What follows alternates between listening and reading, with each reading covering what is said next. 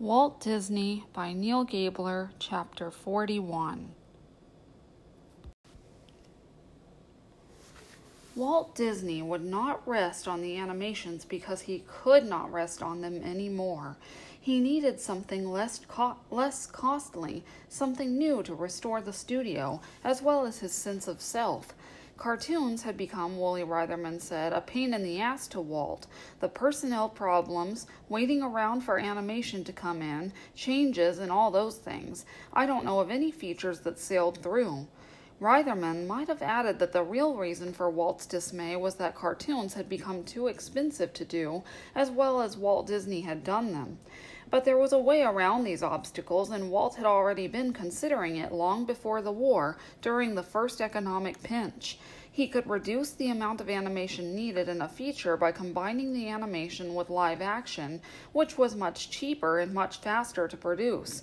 He had thought of Alice in Wonderland as a prime possibility, with Alice as a real girl and Wonderland in animation, like the old Alice comedies he had made in the 1920s. But as the studio struggled with an Alice script, Walt seized on a new candidate, the Uncle Remus stories of Joel Chandler Harris. Walt would animate the tales themselves, but to accommodate the live action, he would frame them in a melodrama about a bullied and neglected white boy who seeks solace in the wise Uncle Remus. Thus, Walt would literally create two distinct worlds, a real one and a fanciful one. It was for Walt Disney, said animator Mark Davis, a way to get into live action and have his cartoon too. At least since 1939, when he first began negotiating with the Harris family for the rights, Walt had been considering these stories, told in black dialect by a retainer in the Reconstruction era, for an animated feature, and by late summer of that year, he had already had one of his storymen synopsize the more promising tales and draw up 4 boards worth of story sketches. A year later, in November, while on his way to the Fantasia premiere in New York, Walt had stopped in Atlanta to visit the Harris home, to meet the Harris family, and, as he told Variety, to get an authentic feeling of Uncle Remus country so we can do as faithful a job as possible to these stories. Roy had misgivings about the project, doubting that it was big enough in caliber and natural draft to warrant a budget over $1 million and more than 25 minutes of animation, but in June 1944, even before the war ended, Walt hired a Southern-born writer named Dalton Raymond to write the screenplay, and he met frequently that summer with Raymond, his own staff, and director King Vidor, whom he was trying to interest in making the live-action sequences. It may have been the only time during the war after he had finished Victory Through Air Power that Walt seemed thoroughly engaged. Writer Maurice Rapf, whom Walt had hired to assist Raymond, called Walt insatiable. He ended every conference by saying, "Well, I think we've really looked at it now," Rapf would recall. Then he'd call you the next morning and say, "I've got a new idea," and he'd have one. Sometimes the ideas were good, sometimes they were terrible, but you could never really satisfy him. Rapf didn't know it, but this was the Walt Disney of old. As Raymond and Rapf finished the screenplay late that summer, and the studio announced the project, a problem arose. Members of the black community protested that any film version of the Uncle Remus stories was bound to portray black Americans in a servile and negative way. A vicious piece of hocus pocus, one group called it. Walt Disney was no racist. He never, either publicly or privately, made disparaging remarks about blacks or asserted white superiority. Like most white Americans of his generation, however, he was racially insensitive. At a story meeting, he had referred to the dwarfs piling on top of one another in Snow White as a N-word pile, and in Casting Song of the South, he noted a swell little, P-word he had found.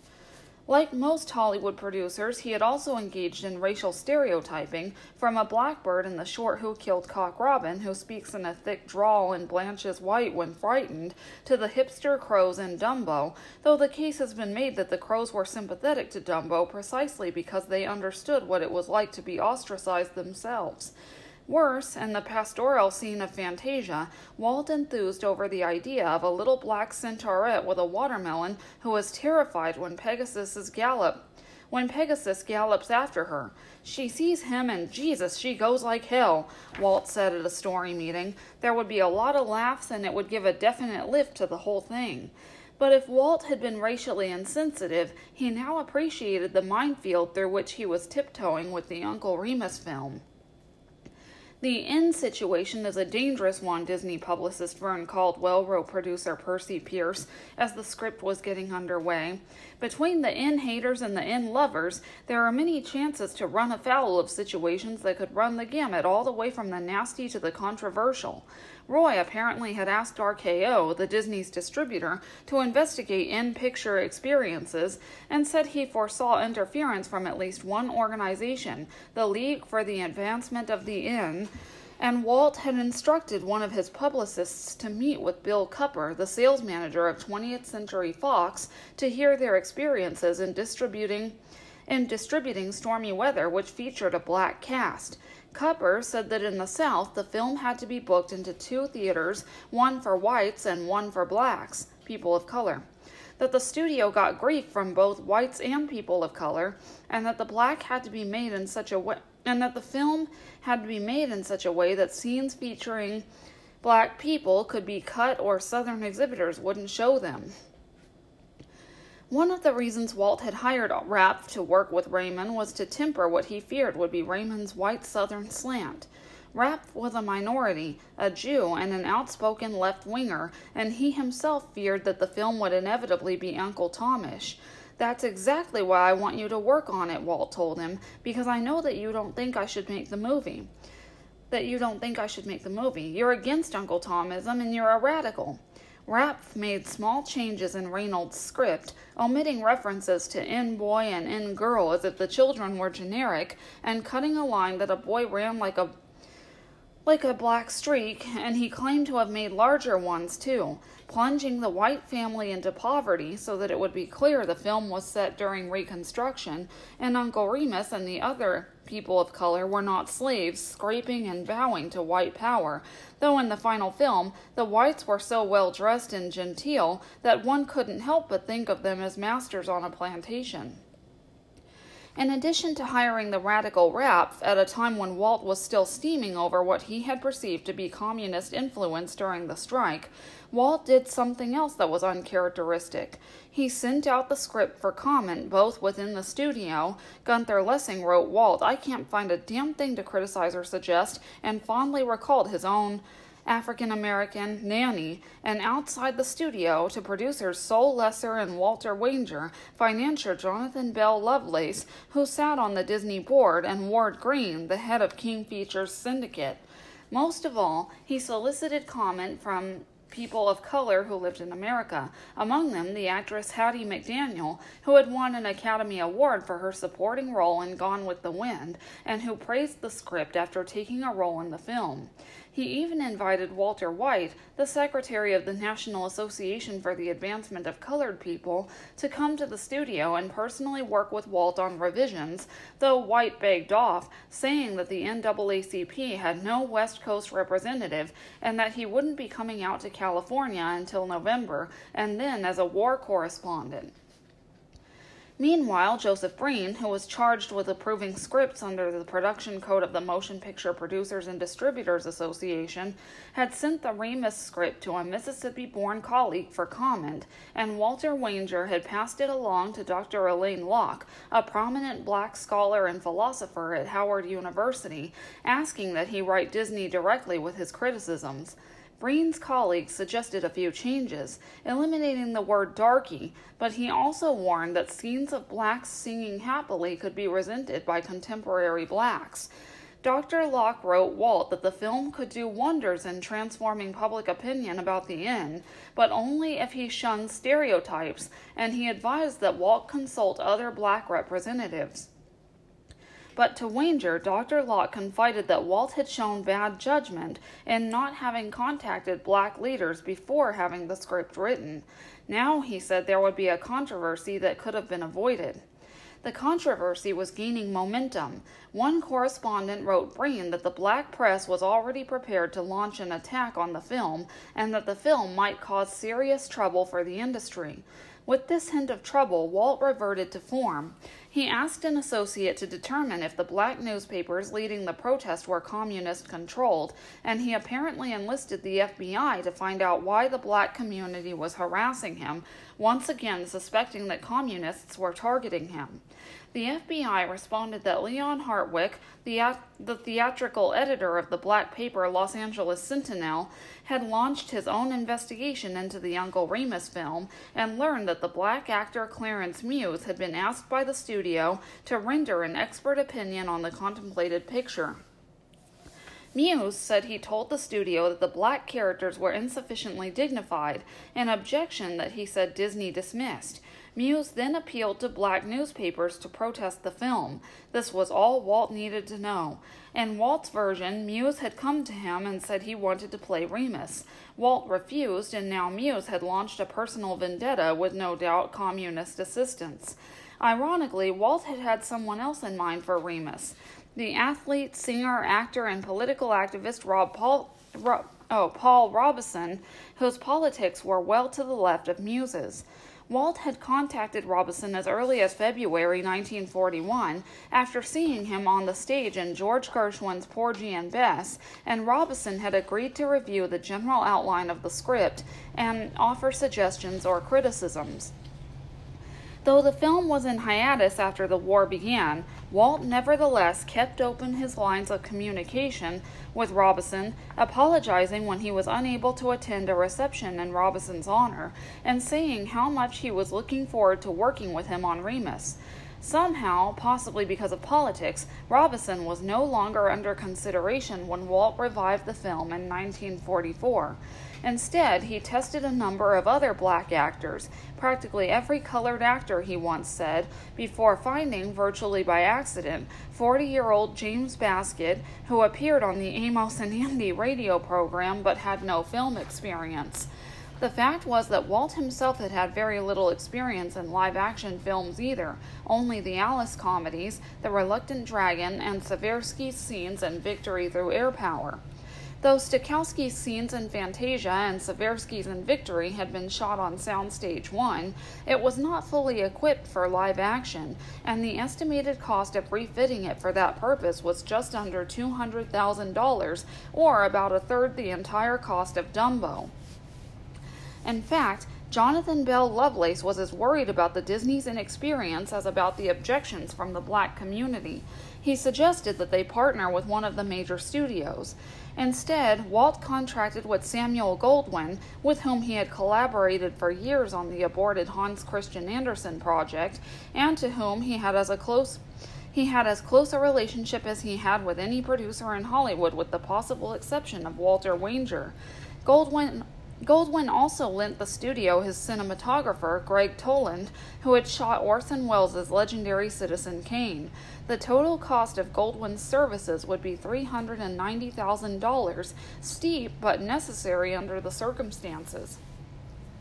The filming began in December 1944 in Phoenix, where the studio had constructed a plantation and cotton fields for outdoor scenes, and Walt left for the location to oversee what he called atmospheric shots, missing Diane's birthday, and just barely making it home in time for Christmas. So eager was he to make a real movie amid the government work that he was back again in February, and then again in March. Even as the live action was shot, the bulk of the animation was going to have to wait. With its war contracts, the studio could spare only a few animators, and the ones who did work on the film proceeded slowly. Wilfred Jackson and Percy Pierce, who directed in tandem, Jackson the animation and Pierce the actors, took the same deliberate approach to the live action, and Walt, obviously tense and hoping to save money, wasn't pleased, scolding Jackson that they were spending too much time on these scenes. Yet, for all their care, Walt had to come to the rescue on the final day of shooting when Jackson discovered that the scene in which Uncle Remus sang the film's signature song, Zippity-Doo-Dah, hadn't been properly blocked. "We all sat there in a circle with the dollars running out, and nobody came up with anything," Jackson would recall. Then Walt suggested that they shoot Baskett in close-up, cover the lights with cardboard save for a sliver of blue sky behind his head, and then remove the cardboard from the lights when he began singing, so that he would seem to be entering a bright new world of animation. Like Walt's idea for Bambi on ice, it made for one of the most memorable scenes in the film. But all of that seemed to have taken place a long time ago when Walt returned to the project after the war to complete the animation. In June 1946, the film, now called Song of the South, to the consternation of the Harris family who preferred the original Uncle Remus, was finally completed, the first non-war themed Disney feature in nearly 4 years. Walt was pleased. Though it contained less than a half hour of animation, that limit allowed the animation to be done as painstakingly as in the old days. Mark Davis, alluding perhaps to how enervating the war work was, said that almost all of the animators that worked on it would have to say that they never did anything that was more fun than that, in part because they had such great voices with which to work. Milt Kahl went further. He called it kind of a high in animation. They weren't the only ones who thought it might be a return to form. Saw Walt Disney's Song of the South this morning, and it is in my opinion the most delightful creation that Walt has thus far brought to the screen. RKO executive Ned Depinay beamed in a telegram he sent to Gus Ezel, the manager of the Radio City Music Hall, and has same wide audience appeal as Snow White, though Vern Caldwell wrote Walt skeptically that while this might be Depinay's real feeling, it was at least the way he is talking it up. Walt heard the same kind of enthusiasm from other quarters, but also a more sobering prediction. The Audience Research Institute had determined that the highest potential of the film was $2.4 million, less than half what the studio had expected. Disney publicist William Levy said the figure surprised and shocked him until he realized that the studio had been feeling the pulse of the trade, while Ari had been feeling the pulse of the public. Now, Levy wrote Roy, they could only hope that word of mouth might save the picture. Meanwhile, Walt left the studio on November 6th for the film's premiere at Loews Theater in Atlanta. The dim financial prospects notwithstanding, if Walt Disney had hoped to regain his artistic standing with the critics, he did not. Bosley Crowther in the New York Times complained, more and more Walt Disney's craftsmen have been loading their feature films with so-called live action in place of their animated whimsies of the past, and by just those proportions has the magic of these Disney films decreased. Citing the ratio of live action to animation at 2-1, he concluded that is approximately the ratio of its mediocrity to its charm. Still, the film wound up grossing $3.3 million, better than the ARI estimate, and more than the $2.2 million gross of Make Mine Music. The most scathing criticisms, however, weren't aesthetic, they were political. The release of the film had revived all the protests in the black community that had lain dormant while the film itself had lain dormant. Many found abhorrent the idea of Uncle Remus happily serving a wealthy white family while he lived in a shanty. Walter White of the NAACP complained that the film perpetuated the impression of an idyllic master-slave relationship, which is a distortion of the facts. Congressman Adam Clayton Powell called it an insult to minorities. The theater chapter of the National In Congress threw a picket line around the Palace Theater in New York, where the film was playing, and had its protesters carry placards reading, "We fought for Uncle Sam, not Uncle Tom." Producer and columnist Billy Rose accused Walt of having caved to corporate interests and warned, "You stopped being Walt Disney and became Walt Disney Inc." And he added, "You know, chum, you're not just another movie producer. You're the guy we brag about." Even Maurice Rapp, who co-wrote the film, said he agreed with the attackers. But the worst criticism, certainly the most telling, may have been a remark in the B'nai B'rith Messenger, the publication of the Jewish social and charitable organization, that Song of the South tallies with the reputation that Disney is making for himself as an arch-reactionary. Walt might have been mystified if he hadn't had the communists to blame. He liked the film, and he especially liked James Baskett, who he told his sister Ruth was the best actor I believe to be discovered in years. Long after the film's release, Walt stayed in contact with Baskett, even picking up a record of the singer Burt Williams for him when Walt was in New York, because Walt knew Baskett was a fan of Williams. More, when Basket was in ill health, Walt began a campaign to get him an honorary Academy Award for his performance, saying that he had worked almost wholly without direction and had devised the characterization of Remus himself. Thanks to Walt's efforts, Basket did get his honorary Oscar at the 1948 ceremonies, then died a few months later, after which his widow wrote Walt thankfully that Walt had been a friend indeed and we certainly have been in need. Even with Song of the South under his belt, Walt Disney was restless. "Let's do anything to get some action," he said he told Roy during this period. Restlessness was his congenital condition, expressing his fear that if he wasn't moving forward, he was moving backward.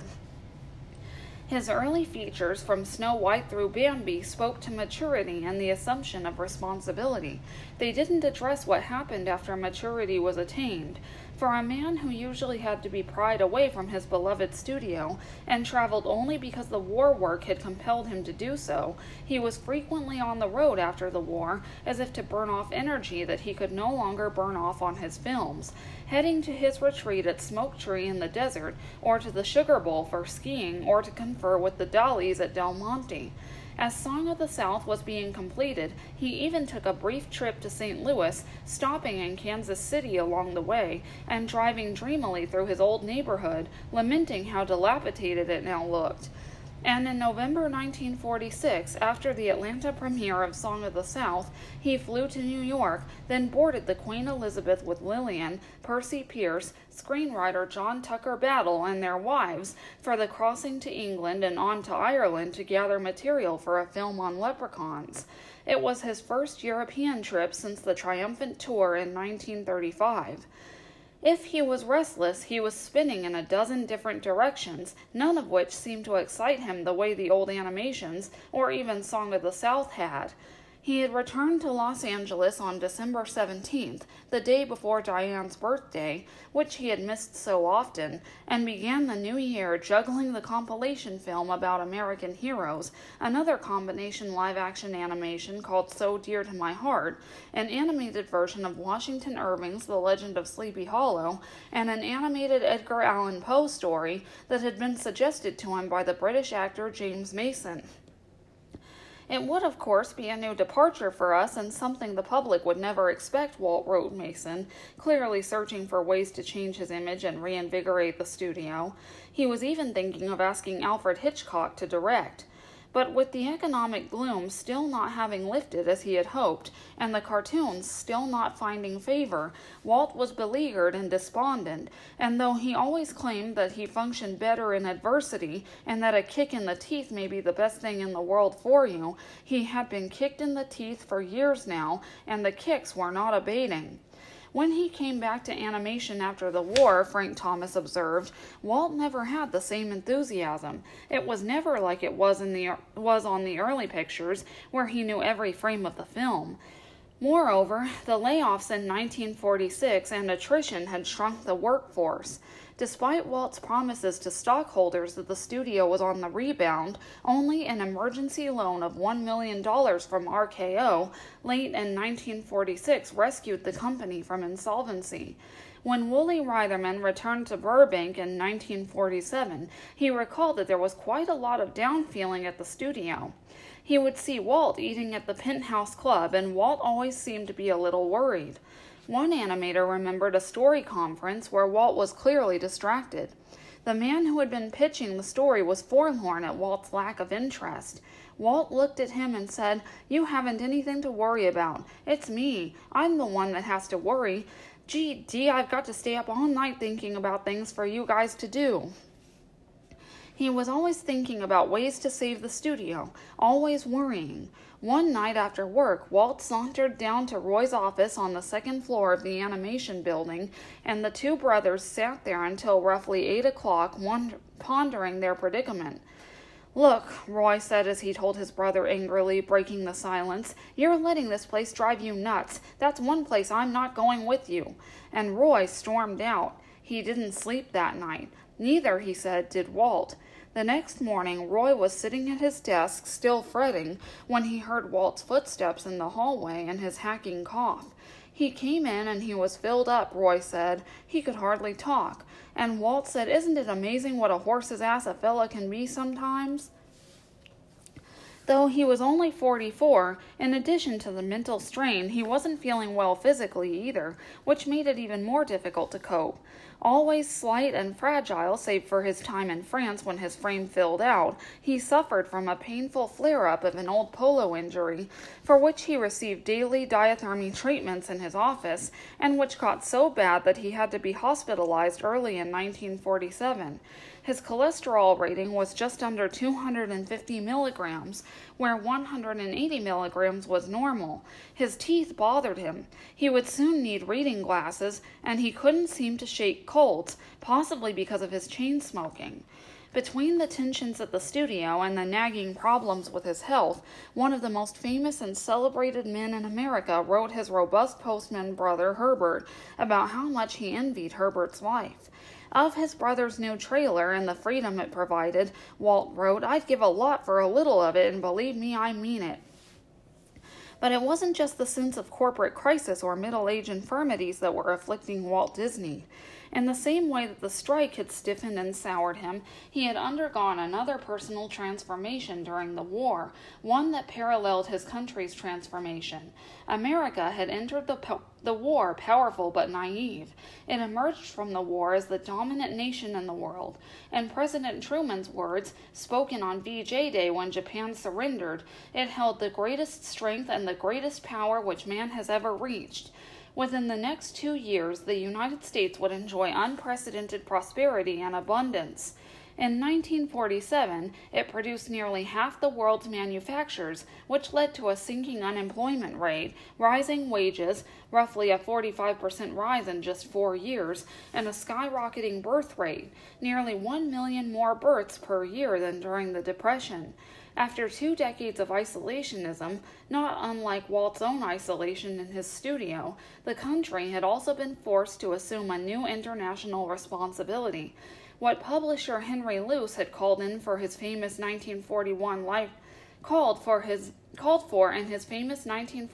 life essay, The American Century. In Luce's view, the studio had to change its sense of itself as it shouldered new global obligations. It had to become the custodian to the world.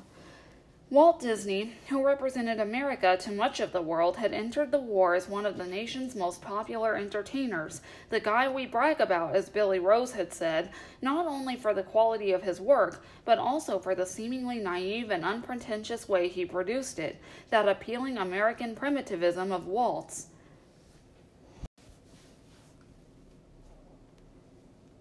Despite the studio's ongoing problems, Walt had emerged from the war as something else, a corporate burgher and the embodiment of the new imposing, powerful America, helping to transmit its values around the globe, or, as historian Jackson Lears would later put it, a central figure in the corporate reclamation of the national mythology, the redefinition of the American way of life from a vague populism to an equally murky notion of free enterprise.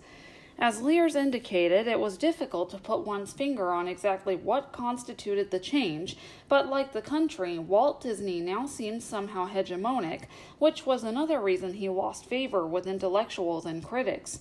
Even his employees saw it. If no one else was in the room, if you were one-on-one with Walt, Ward Kimball recalled, things were a lot more agreeable. He didn't feel he had to demonstrate his position, and you could talk to him. But when you got into a room full of people, he was a different man.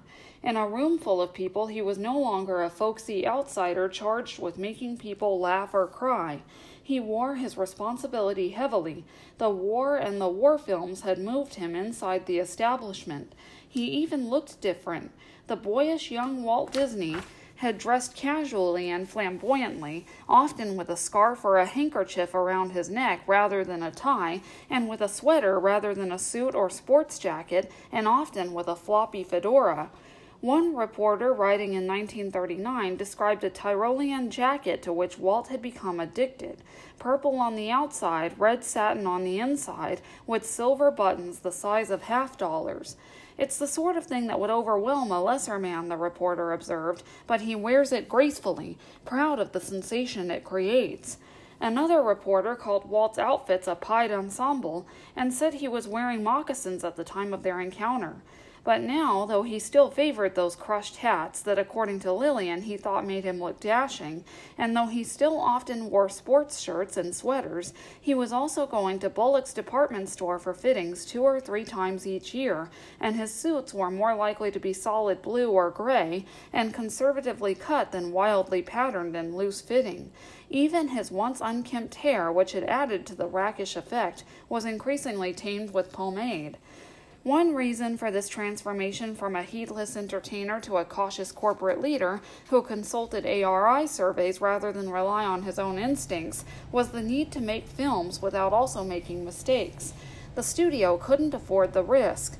Another reason was a growing conservatism in Walt that was itself a function of the studio's embattled status, of his government work and his role as American goodwill ambassador, of his suspicions of communist intrigue after the strike, and even possibly of his age, now that he was in his mid-40s and no longer a reckless young visionary. Walt, who had never aspired to be a businessman or industrial kingpin, seemed to recognize the change and gamely struggled against it with his Dolly and Poe projects and the more modernist animation style, but the dull, uninspired animations, the sluggishness in the studio now, and the racial obtuseness of Song of the South were unmistakably the products of an artist who was less dexterous and less contrarian than Walt Disney had been before he had a large studio apparatus to maintain. Studio apparatus. It was the Warners who now played the subversive role that Walt Disney had once played with the early Mickey Mouse cartoons. Walt's animations seemed to be aimed squarely at the middle so as not to offend, which made them a function not only of a different Walt Disney, but of a different America. As art critic Robert Hughes would describe the change in Disney, he turned himself from a cartoonist into the old master of mass cult. What this meant in cultural terms, according to historian Stephen Watts, was that Disney's critiques of the social order gradually gave way to a powerful preservationist impulse. If the evidence of Walt's transformation was his conservatism, and the lead-footed animations devoid of energy or menace, the change also registered in his image in the press. The young Walt Disney, whom reporters had loved to extol as democratic, informal, unself-conscious, self-effacing, and even childish, though in reality he had long ceased being so, had been supplanted by another Walt Disney who almost seemed to be carved in granite like Washington or Lincoln. This Walt Disney was a symbol of a different side of post-war America from the one the Warners purveyed, not so much plucky and emancipated as mature, decent, genial, solid, self-confident, successful, responsible, and a bit complacent. He was a man without vices, passions, or peccadillos, the very personification of square Midwestern probity.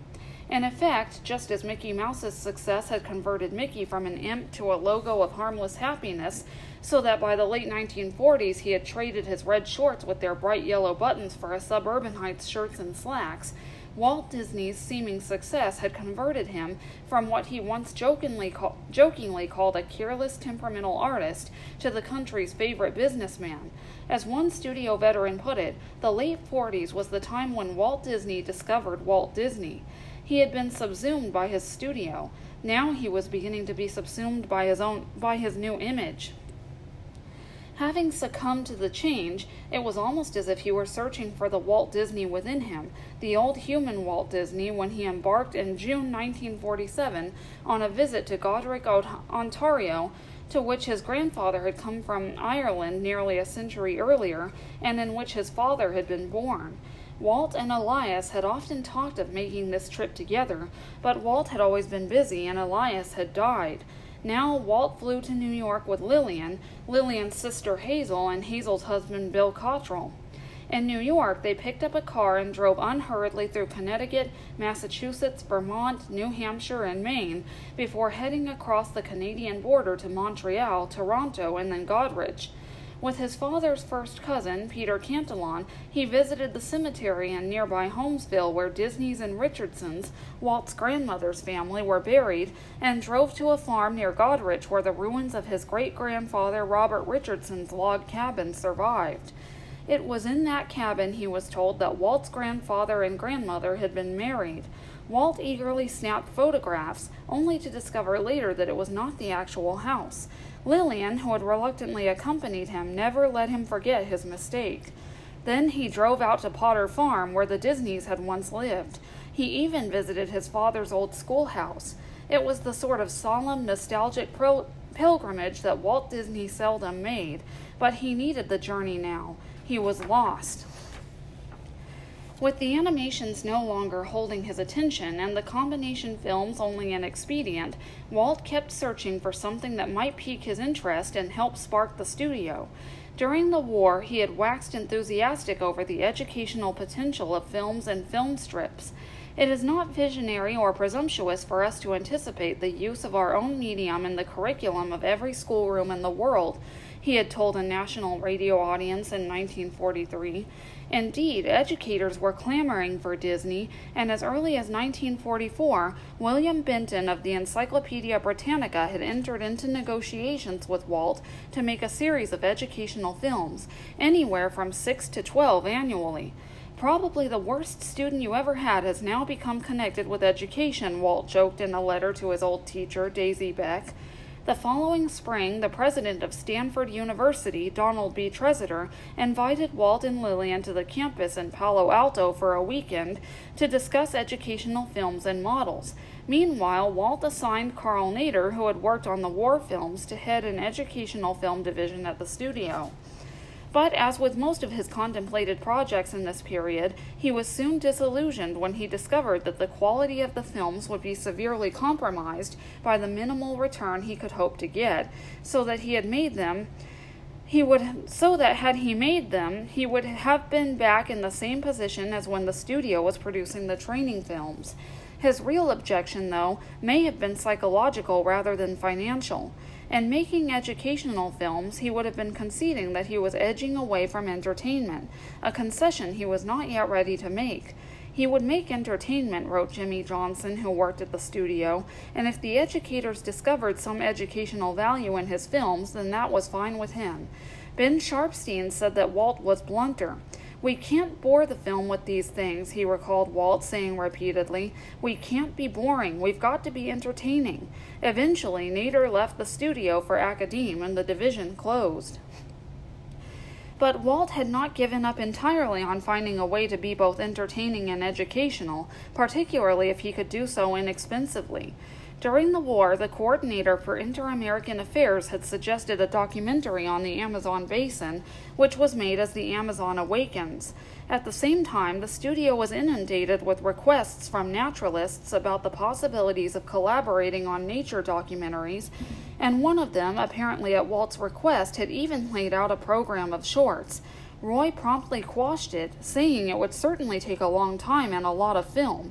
But Walt was not deterred. From his days on the farm in Marceline, he had loved animals and was fascinated by them, and thought others would be fascinated too.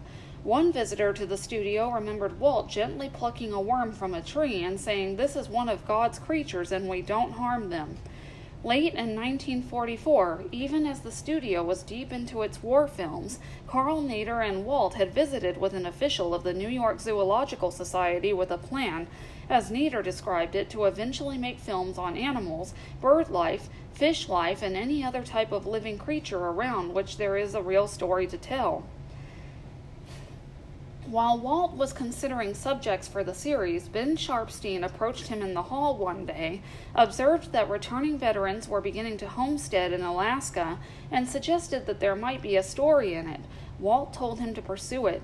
Inspired by a book written by a former Stanford University president named David Starr Jordan, who had helped negotiate a treaty between Russia and Japan on seal hunting, the book was told from the seal's point of view. Sharpstein said he contacted a husband and wife photography team in Alaska, Alfred and Elma Melody. In fact, Al Melody had written Walt in 1940 offering pictures of animals on the Alaskan range, which Walt, who was in pre-production for Bambi, declined. But according to Melody, it was Walt, not Sharpstein, who contacted him sometime later about shooting film of Alaska. Nothing specific, Melody remembered, just Walt saying, mining, fishing, building roads, the development of Alaska. So the Melodys shot. They shot for months. They shot, in Melody's words, everything that moved. people cutting timber, catching salmon, building railroads, climbing Mount McKinley, hunting game, more than 100,000 feet of film. The idea, inchoate as it was that the film would tell a story about America's last real frontier.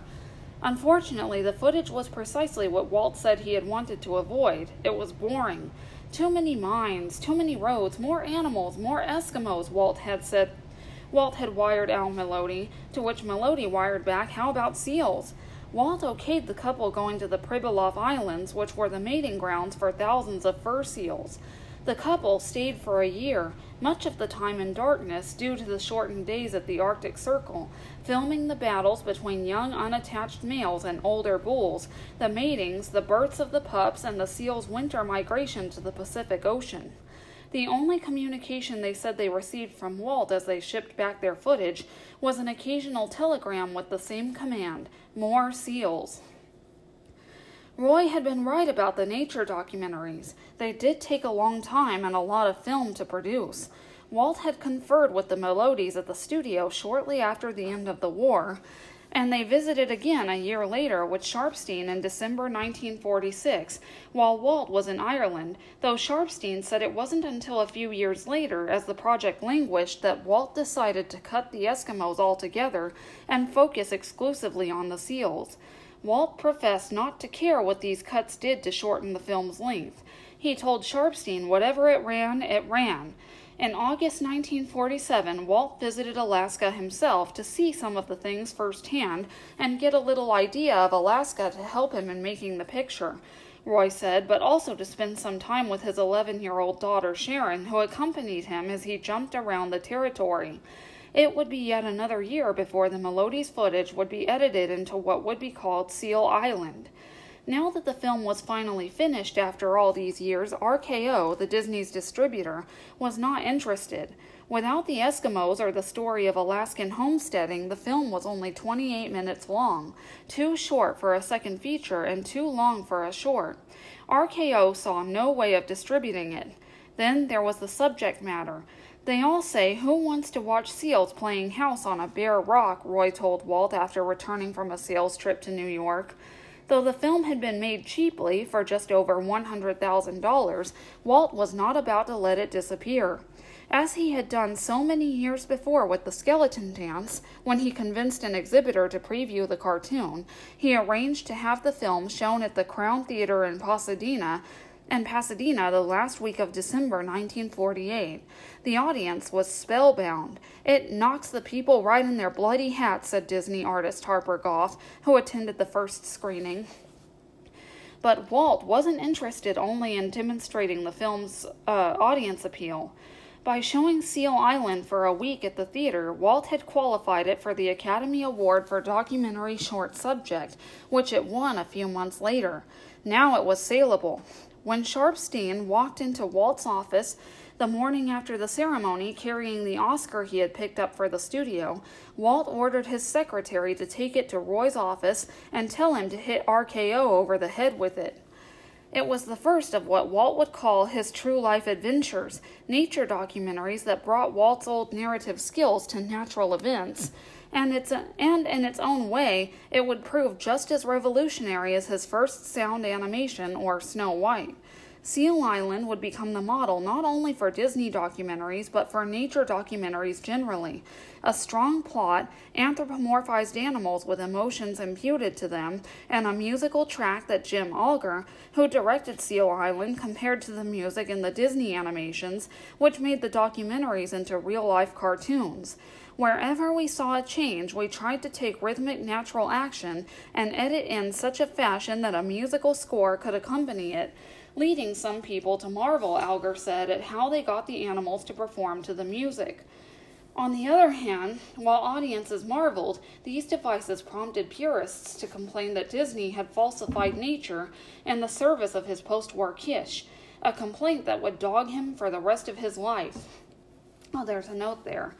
The tone of a Disney nature film is nearly always patronizing, Richard Schickel would write in a typical criticism. It is nearly always summoning us to see how very nicely the humble creatures do, considering that they lack our sophistication and know-how. The Disney version, page 290.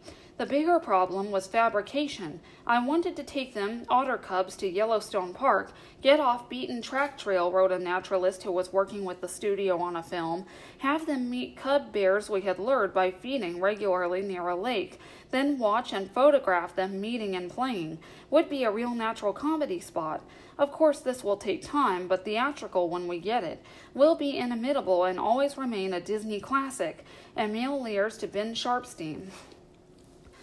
But Walt, for once, seemed undisturbed. He had found a way to combine entertainment with education. He had won a small battle in what was becoming a long losing war. Stay tuned for more next Monday.